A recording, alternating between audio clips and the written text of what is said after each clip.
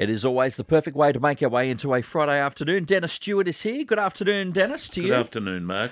Now, look, we'll be getting philosophical a little bit later. Will. A little bit. A little bit. Not political, just for philosophical. Philosophical. Sometimes you can't differentiate the two. Well, you're stuck with me, right? And we're looking back at your love affair with herbs today. Yeah, look, I want to look at some of the high and interesting points of my career, and listeners will be very interested to learn of some of the things that I want to bring them. But we always favour the board, and there are a number of people that want to talk, so we'll talk to the listeners first before we philosophise. All right, we will. And Dennis, in your notes today, you wanted me to point out it's the final stage of your career, but I'm not going to do that. Plenty of time to go, mate. Oh, yeah. Dennis, getting ready to fire up the conversation today, mate? We are indeed. All right. G'day, George at New Lambton. COPD is on your mind today. Yes, Dennis, I saw on the computer last night. Yes. I've got COPD. Chronic obstructive pulmonary disease. And on there it said about alcohol. Mm-hmm. But you and I only have one cup of red wine of a night, so is that going to affect it, Dennis? Well, look, you would know that I have great regard for the Bible, and there's a verse in the Bible that says, a little wine for the stomach's sake. So I would not in any way at all incriminate a glass of red wine as complicating or interfering with COPD. In fact, it may, by virtue of it containing a substance called resveratrol, be of some help.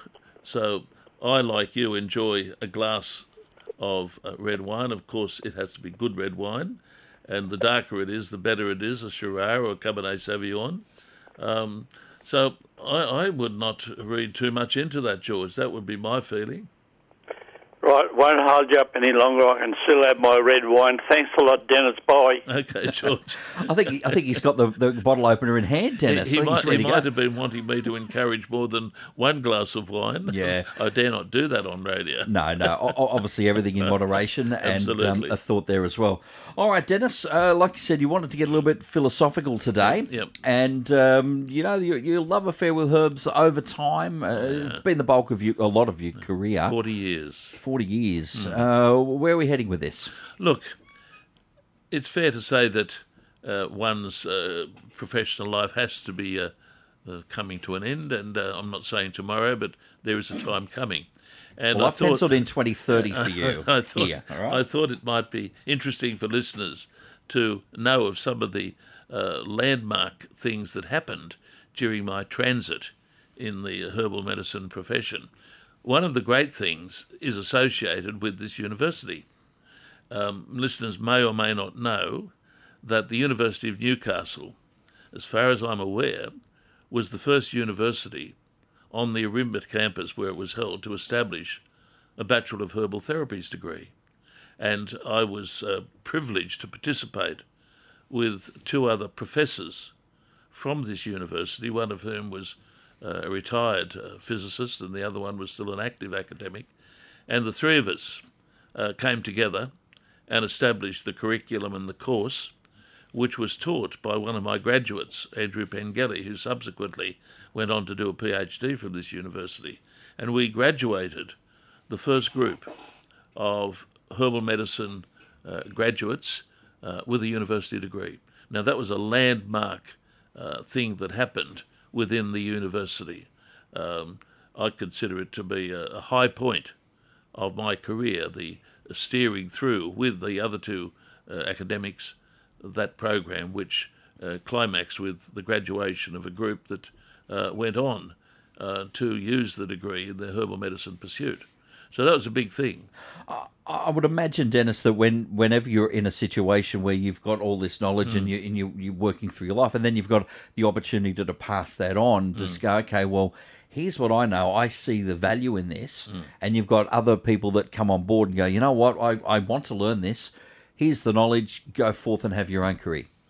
Look, there's a lot in that, and that's presently the reason why I'm working on my book, which I've been working on for quite a few years, but it's reaching finalisation, and it's going to be entitled On the Fringe, Wow, okay. A very interesting title. That's the, how can I call it, the book that'll be released for the public.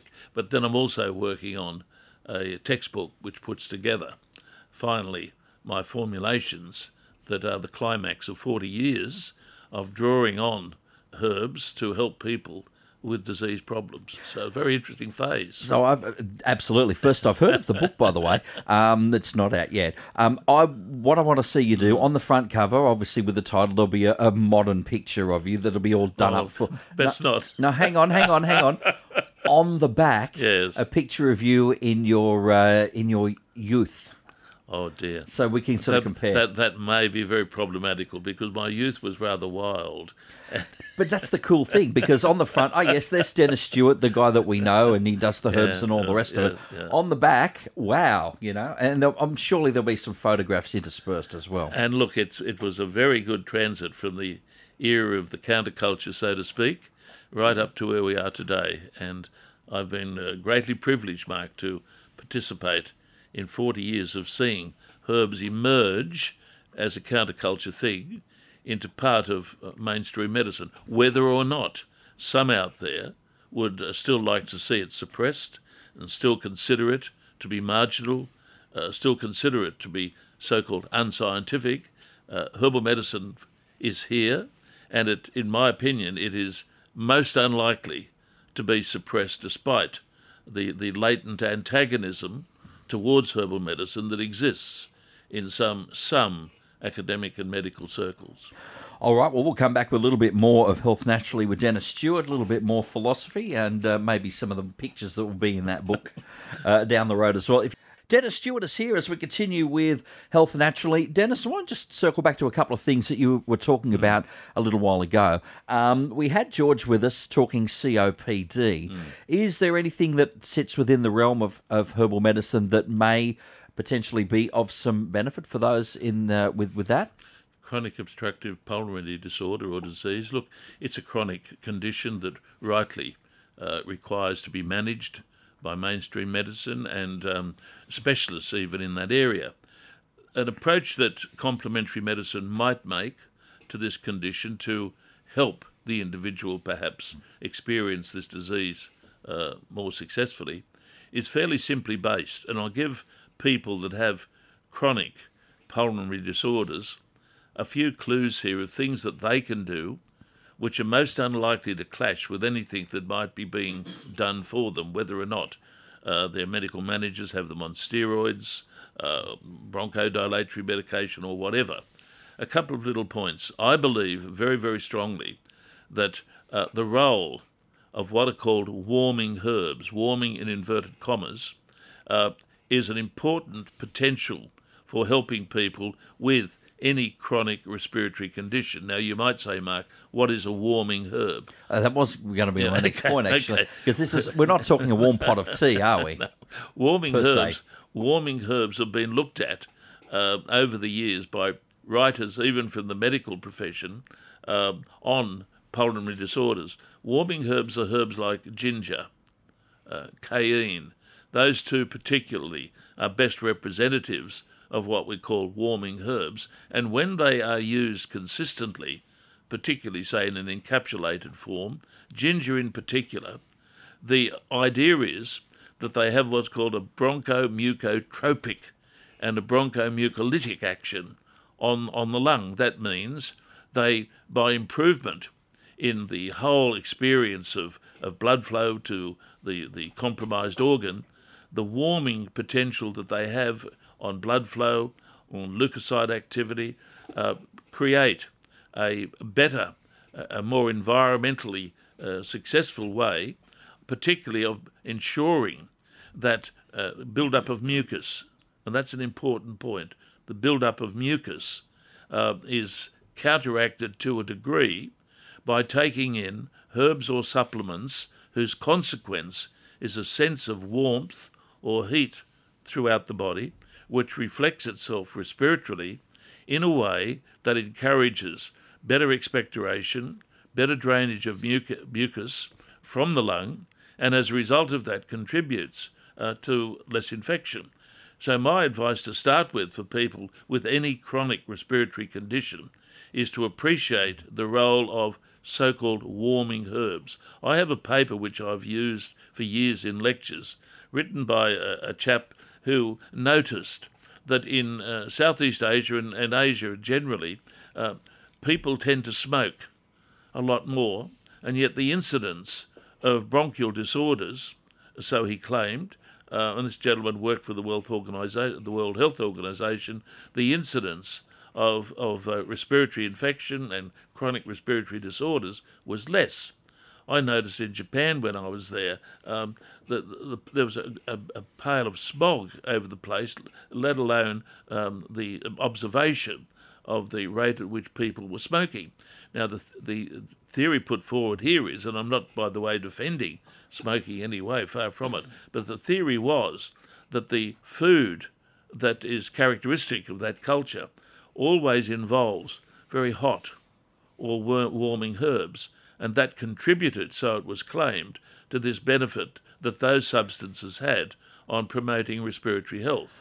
Dennis, just a couple of examples once again of those warming type herbs. Yeah. The two that are probably best and most easily accessed would be ginger and cayenne. Cayenne tends to be a little bit challenging for some people, although it's not to me. But ginger is a very useful secondary remedy, and in an encapsulated form, or in using it as ginger tea, it contributes this benefit that's referred to as bronchomucotropic or bronchomucolytic. So I would suggest that listeners with chronic pulmonary disorders think about a regular use of, say, a capsule of ginger, or if they can tolerate it, a capsule of cayenne as a means of promoting, if you like, better drainage and expectoration and less build-up of mucus in the lung. Now, there's only one factor. I also strongly recommend, as listeners would expect me to recommend that where there is a background of infection, chronic recurring infection, as far as I'm concerned, the American herb, Echinacea, any one of the three species, is a useful device to build the immune system's response to recurrent infections. Any herbalist trained in the Western tradition would appreciate the virtue of Echinacea as an ongoing supplement to help counteract infection by harnessing the body's immune system to a better response and to lessen the likelihood of infection. So a warming herb, some Echinacea, and also don't overlook one of the old favourites that used to be popularly prescribed generations ago by mainstream doctors, and that is the use of cod liver oil. Good afternoon, Wendy at Seaham. We're looking for some help for hubby today.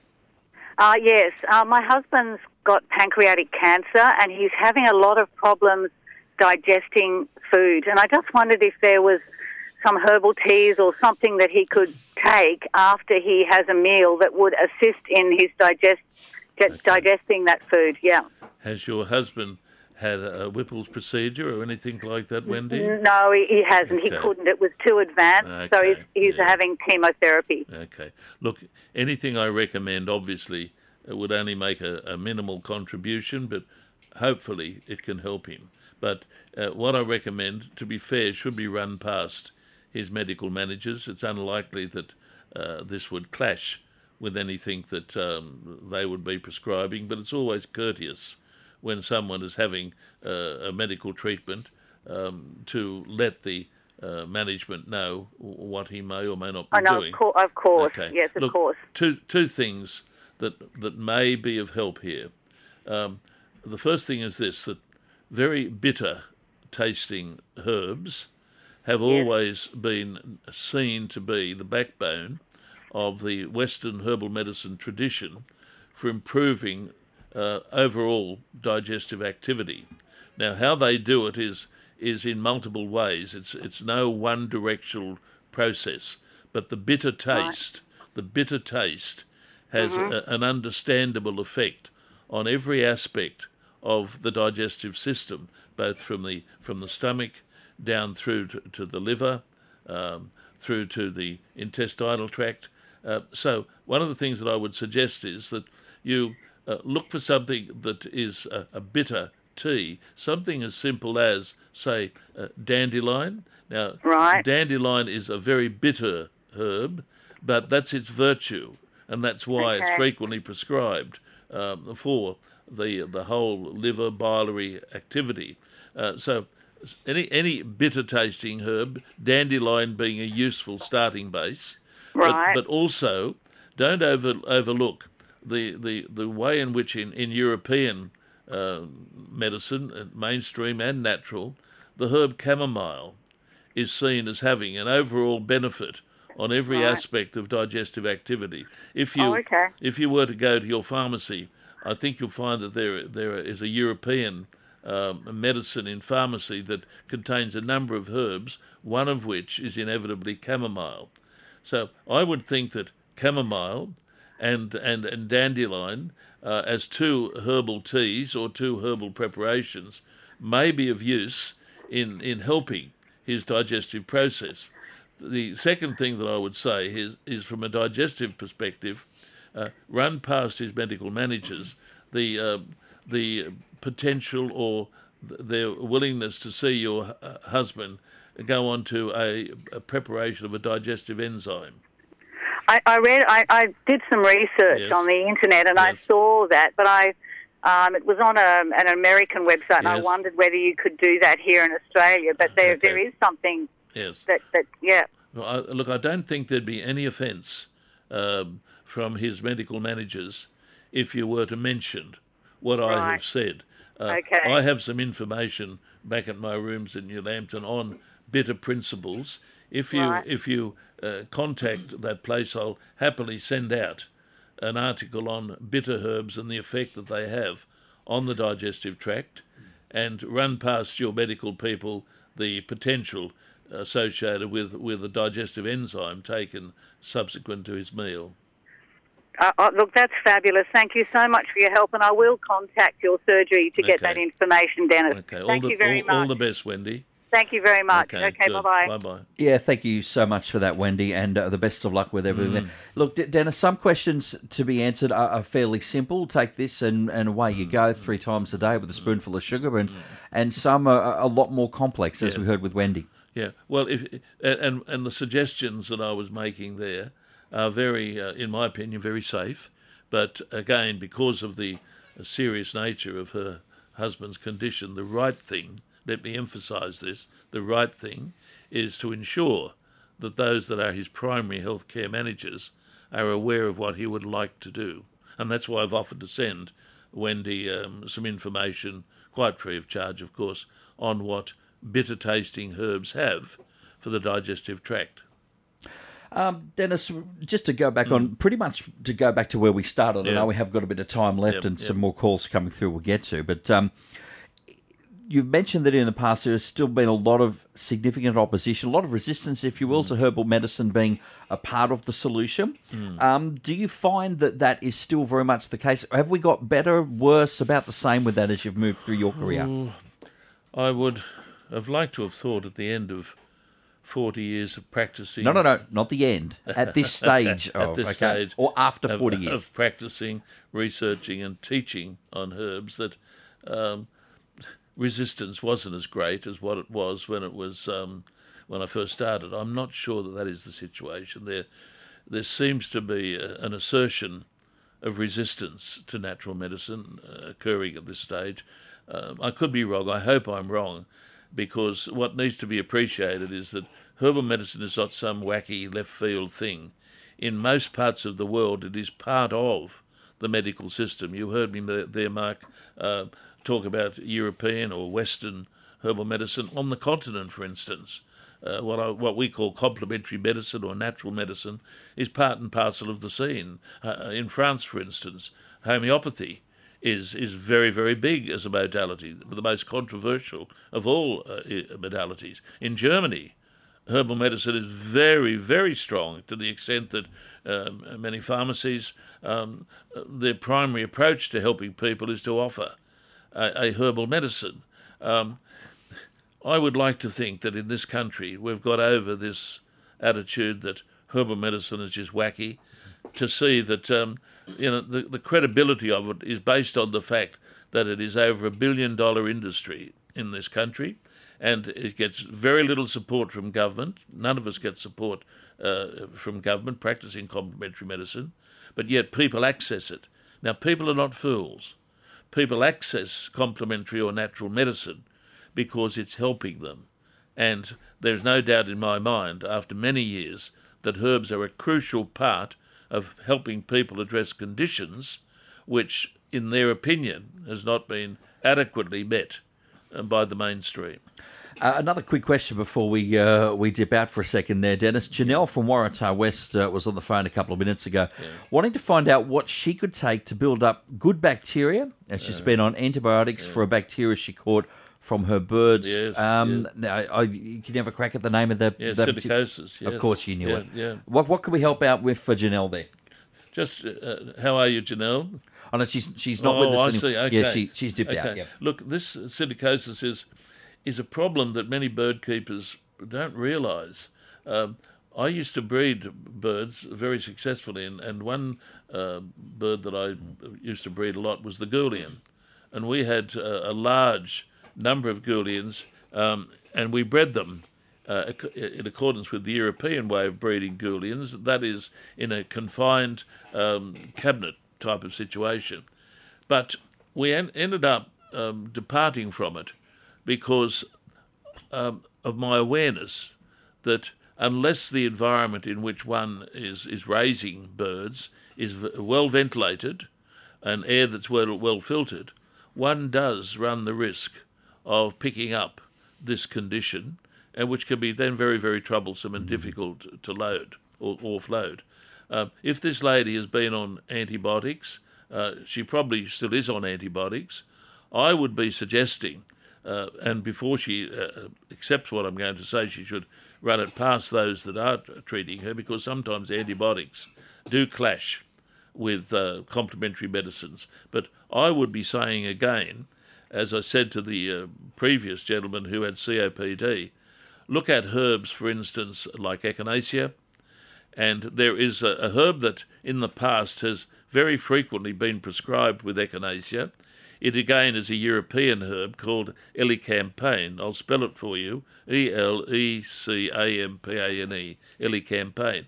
Those two herbs in our tradition frequently come together to provide improvement in resistance to infection in the bronchial system. So those two herbs I would see as being very, very useful. I would also fall back on what I said earlier, the idea of promoting drainage in a healthy way, using warming herbs and keeping the congestion in the lung at bay with warming herbs should also be taken on board. A couple of things there. Hopefully all the best, Janelle. And Dennis, just more broadly on that, the topic of birds and everything, you mentioned, well ventilated is best. Do we find, is there a large amount of people that generally speaking do end up with problems by having birds, or is it just those few occasions? Yeah, look, I as a young man particularly, moved amongst a lot of bird breeders in this town. We had a very strong finch society and bird breeding community, and it was a great pastime. And I took many prizes in showing my finches. One was a magnificent Bengalese finch, which stormed the show. But look, I didn't see too much of it. But it is there, and once it is there, it can be very, very troublesome and creates breathlessness, ongoing infection. And that's why I give the warning. Anyone that's keeping birds, make sure that you are aware that being in an unventilated or unclean environment can lead to infection, which can be difficult in throwing it off. Quick question from John at Raymond Terrace. He rang up a couple of minutes ago to say hi, and the best time to take warming herbs, before or after meals. Your advice for John?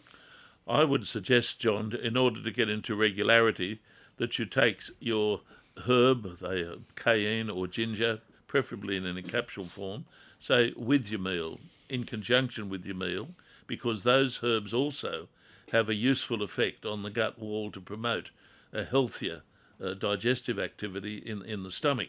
So I'd suggest take it before or during, but at the end it really doesn't matter that much. It's just that taking it in the context of the meal, at the beginning of the meal, you may get enhanced digestive activity with them. All right, thanks for that. Best of luck and happy eating for you, John. Pereira at Fletcher, you have a question for Dennis today. No, we're going to need you to turn the radio off in the background, Pereira. Yes. Actually, we're not going to be able to get to that. That's just the quality's very, very ordinary there. So really sorry. But the question, Dennis, you may be able to answer therefore. The question has been asked, what is the difference between herbal and Ayurvedic medicine? Well, to start with, Ayurvedic medicine is heavily based on the use of herbs, but Ayurvedic medicine is the medicine of South Asia. In other words, it is of Indian origin, and it is prescribed along different lines to that of Western herbalism. When we talk about herbalism, we're mainly talking about Western herbalism, which is that which is practiced in England, on the continent, in European society, where there's a well-known spectrum of herbs and where increasingly the herb is prescribed according to its chemistry and understanding. In Ayurvedic medicine, herbs tend to be of a different group and are prescribed with a different philosophy. I know considerable knowledge on both systems of herbalism. I have in fact lectured and given a one-semester program regularly on Ayurvedic herbal medicine. I may be doing that again sometime. Ayurvedic, the medicine of South Asia, India. Herbalism, Western herbalism, we talk about the herbs of the Western world. Thanks very much, Dennis. Super bit of housekeeping here. We love your calls. We have as many as we can. The earlier up in the hour means we can get to as many, because now there's about 50,000 phone calls. We have no time left, and have the radio turned off in the background and don't have us on speakerphone. Dennis, as always, a fantastic trek through the world of herbal medicine. We'll do it all again next week, all right? Thank you very much, mate.